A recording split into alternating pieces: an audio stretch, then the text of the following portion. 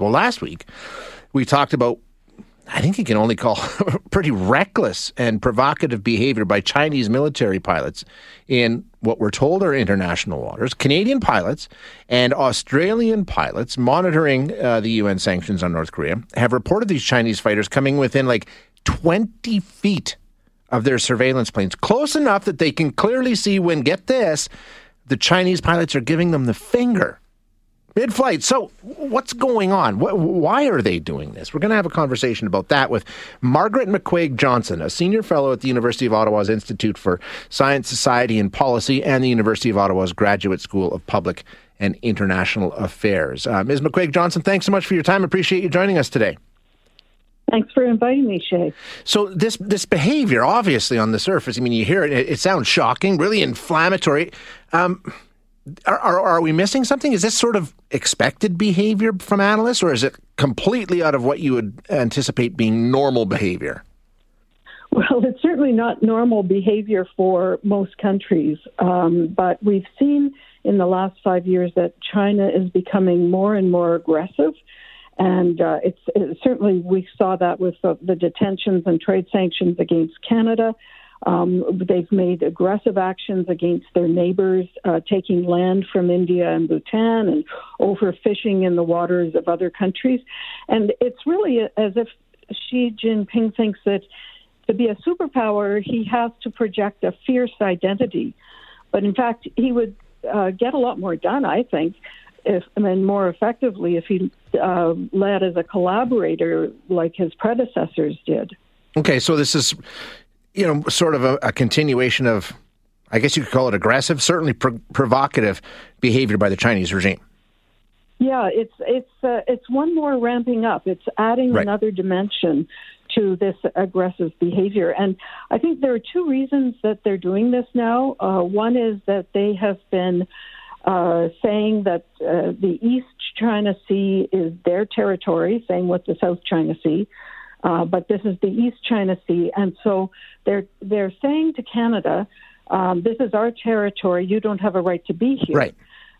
Canada and the UN see this as international territory, and Canada and the US and other countries have been asked to monitor this trade sanctions, and so we have every right to be in that airspace. So explain that to me. How can there be this kind of dispute around what are international waters and what are Chinese territory? I mean, how can there be this? Because it's a pretty wide area that we're talking about here. It's not like it's, a small adjustment. It's a pretty big area. How does that dispute come around?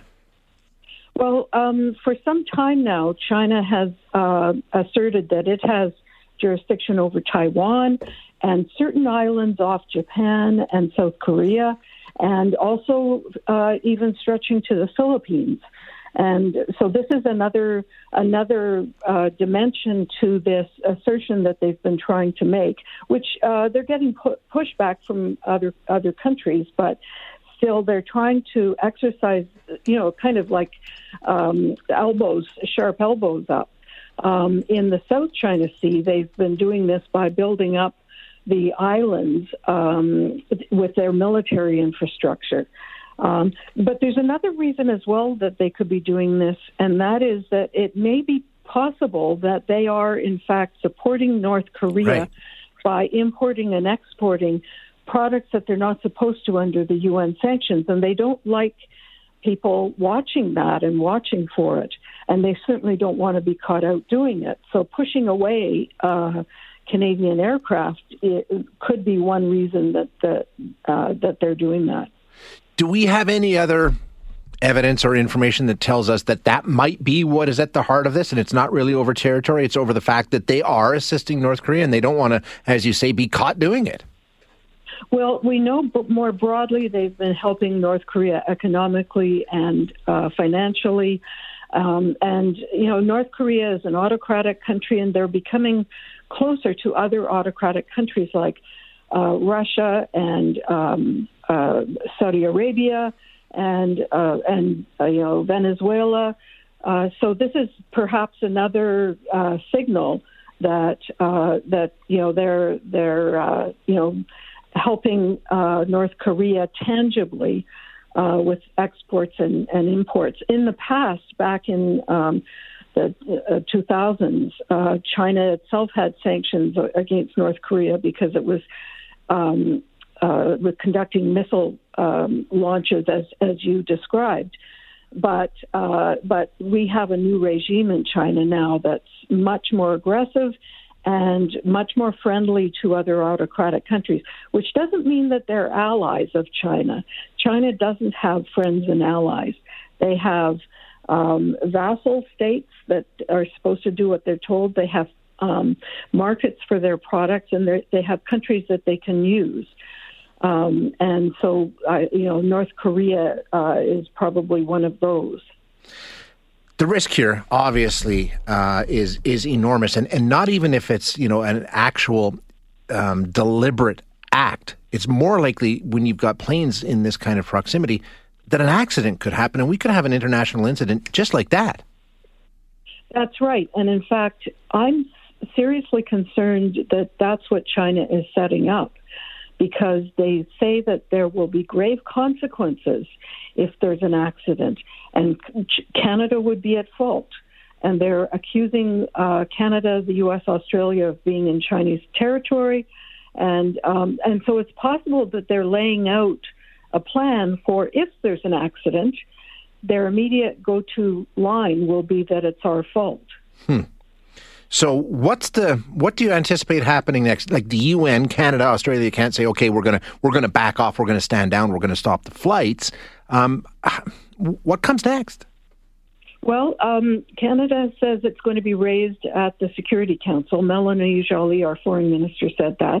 We have a very, very strong ambassador at the UN, Bob Ray, who is very principled and is frankly the strongest ambassador we've had in years, many years, and strongest at the UN among all his colleagues. So I think he's likely very proactive on this. And the government, the Prime Minister has said this is a UN mission, and Canada stands up for its actions, and China is being irresponsible and provocative. And so we'll continue to object to these actions, and we'll be having discussions with our own friends and allies. We have to collaborate with a lot of other countries in order to push back effectively and neutralize China. We can't do it alone. When we had the detention of the Michaels, Canada led a declaration on arbitrary detention, which got 68 other countries plus the EU all saying that this kind of action is wrong. And now Canada is developing an action plan with teeth to go behind it. And so there are things like that we can do with our allies, and I'm sure there will be lots of discussion of that kind of thing. And in the meantime, I'm sure that what's called Operation Neon, which is this UN surveillance initiative, will continue to go ahead. We can't just let North Korea do what it wants on this. Monitoring is essential if we're going to enforce these sanctions.